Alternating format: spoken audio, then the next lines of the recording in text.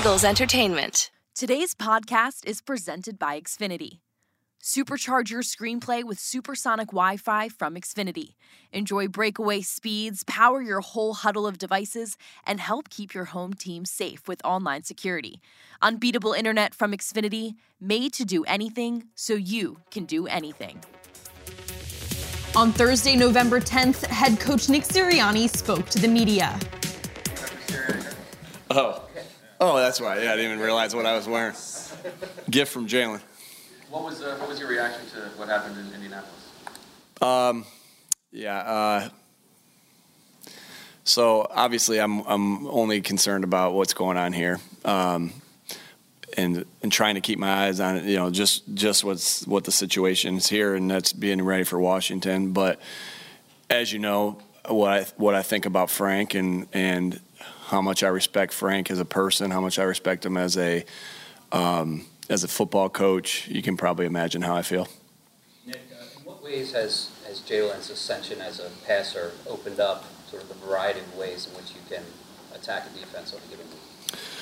Yeah, he's been able to attack all parts of the field, and through different ways, through the different types of players we have, and that's outside, inside, short game, deep game, intermediate game, and so the more they have to prepare for, the harder we are going to be to defend, and so that's not only our run game, which is in the top tier of the league, but also in our passing game, and then just you open up the way the ball is coming out and where the ball is coming out there's just more and more to defend, and so that's tough on any defense. The more they got to defend, the harder it is for them. Nick, a lot of success against Carson earlier in the season. How did things change with Taylor back there? Yeah, well, I mean, they're doing some different things on offense now. And there's some things that we got to be alert for with him, and that's going to be different if there's a different play caller, if there's a different quarterback. Those are the two things. If their top receivers out, like whatever it is, there's going to be some differences there. I like the fact that we got some games on them, and not just it didn't just happen last week, and then we can study our game film against them last year, and so I got a lot of respect for him as a player. He's a scrappy player that finds ways to get it done. So we're gonna have to be on our game, any division game, and when you're playing a quarterback like this with that's scrappy and finds ways to make plays, you're gonna have to be on it. John, sort of unique since the DBs go through catch circuits like the receivers. What do those catch circuits entail, and why is that important? Yeah, I mean, that's how much time you got for me to explain the catch circuit. The catch circuit is just putting yourself in different positions to make to make catches that you aren't typically going to make. So if you and I were playing catch, Dave, I'd be putting it on your chin every single time because I'm like, boom, boom, all right. And you'd probably be putting it close to there too. I'm not saying it'd be perfect, but it'd be close to there. But you don't get the reps of maybe a ball that's low or a high or somebody hitting you on the side, and so we try to put ourselves in position to make those plays as much as we possibly can. So the first time you're catching a ball, and it's hard to simulate a dive, don't get me wrong, of the way Chauncey caught the one in the last game, the way James caught the one in the Jacksonville game. But wet ball, stuff like that, you're trying to put them in as many hard catching situations as they possibly can. So the first time that you go out there and you catch it is not, is not the first time, right? And so that's a Larry Karras thing all the way back to Mount Union, kind of how I trained myself to be able to catch. So Gannon was also bragging about his ability to throw the ball the other day. Who's got the best arm on the staff? Brian Johnson. I mean, he's in the Heisman running. I would have to say he's got it on the staff. Yeah, shoot. I didn't think about Tanny. Yeah, Tanny's got to be up there. Brian's got to be up there.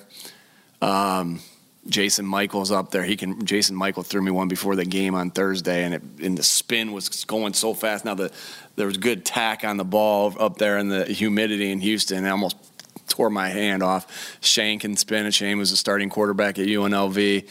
Goodness, we got a lot. Kevin played quarterback and receiver at Central Florida or South Florida, and then he changed the receiver.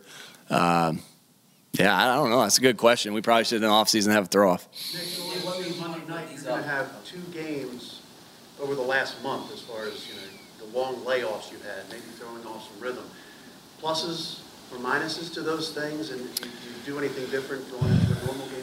No, this one I know we're coming off of a little longer delay, and we're just going to have to go. Coming off the bye week, there's definitely something you do a little bit different. There's things that we did a little bit different coming off the bye week. This one, maybe not quite as much because you're not on quite as long of a delay. And so what we need to do though is really be able to come out here and compete and practice, and make it as much game-like as we possibly can without tackling to the ground. But we'll be doing all our fundamentals with the tackling, all our fundamentals with taking the ball away, and then really popping in within the pads today out there in practice and let it simulate that as much as we can. Just seeing these signs up here, what compels you to put them up? Those have been up all year, to be quite honest with you. Those have been, and maybe not in this room, but those are in the receiver room. That's in the quarterback room. That's in the running back room. That's in the tight end room. And since this is our team meeting room, and then this is our offensive room, I guess the signs just got delivered. I mean, so it wasn't it wasn't anything to compel us. It's something that we've done all year in the other rooms, and we finally got the shipment in, I guess. I don't know. They put it up when they have them here, so that's why they went up, and that's why they're in there. They look pretty cool, though, right? Nick, as far as the follow-up on that previous question from John there, how does a team keep its mental edge when you can do what you can physically with the practice and such, but how does a team keep its mental edge when you're playing like your third game in the last 29 days? Just about going about the same process every time, and that's dog mentality. That's your process, whatever you want to say it. Like, you can't ride the waves of the season. And I get it. You guys got to ask those questions, right? But we don't think of it that way. We're just like, hey, we're working this week, and we're working today to get ready for this upcoming game and nothing else. And so that's just our process. That's the guys that we have in this room. That's what we preach over and over and over again. That's what our captains believe, and that's just the mentality we have. Hey, Nick, a natural thought would be, because of your relationship with Frank, to bring him in some capacity. Is that something that you're considering, and why or why not? Yeah, we'll see how that goes. I don't know yet. That's not something that's been. I mean, that happened Monday, and my focus has been completely on Washington. So, again, you know how I feel about Frank, and I'm always going to use him as a consultant, whether he's in the building or whether he's not in the building. But I haven't really even thought about that, to be quite honest with you. We're just really focused on today to get ready for Washington. And Nick, you mentioned last week, I think that Chauncey would bug you every now and then to play receiver and everything. Do you think that has something to do with all the interceptions, like the fact that defensive back used to be a wide receiver or something? Do you think that helps? Yeah, sure. Yeah, guys that have caught the ball a lot, or and grew up catching the ball and played some wideout, or probably, I think that they'll think that they can play wideout, and he probably can. He could probably do some things out there, and there's no doubt. We got some good wideouts, though. I don't know how ready I am to take them off the field, but. Yeah, I mean, I think that, the guys that played multiple positions in high school, caught the ball, it goes back to, what you did as a kid and what you did in high school and playing. I hope I answered your question. Two more, guys? You mentioned, you always mentioned it's about going 1-0 this week, staying in the moment. I'm curious, you've been around a lot of teams, though. Is that rare to get a team that buys into that so fully? I don't think so. I think you sometimes I think you get what you preach, right? And that doesn't, that might not be every single time, but I think if that's on your mind at all times, and I'm constantly talking to you about, if I'm constantly talking to you about, I don't even know a good example. Why Rube's the best writer in the building, right? That's just, if I'm at some point you're gonna be like, yeah, Rube's the best writer in the building. I don't know. I just looked at Rube and I said, or Martin's the best writer in the building. At some point, you're like, okay, yeah. He said it to me a million times.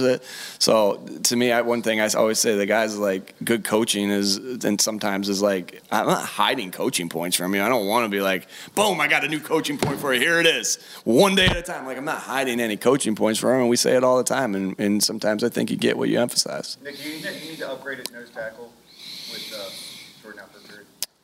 I really have a lot of faith in the guys that we have playing in there. And I think that was a deep room coming in. Obviously, we'll miss Jordan because Jordan's a good player.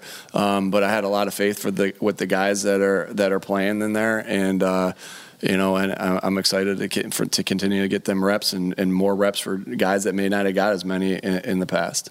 Jerry Longman from the New York Times. Hey, Jerry. I apologize ahead of time for a long-winded question about Jalen.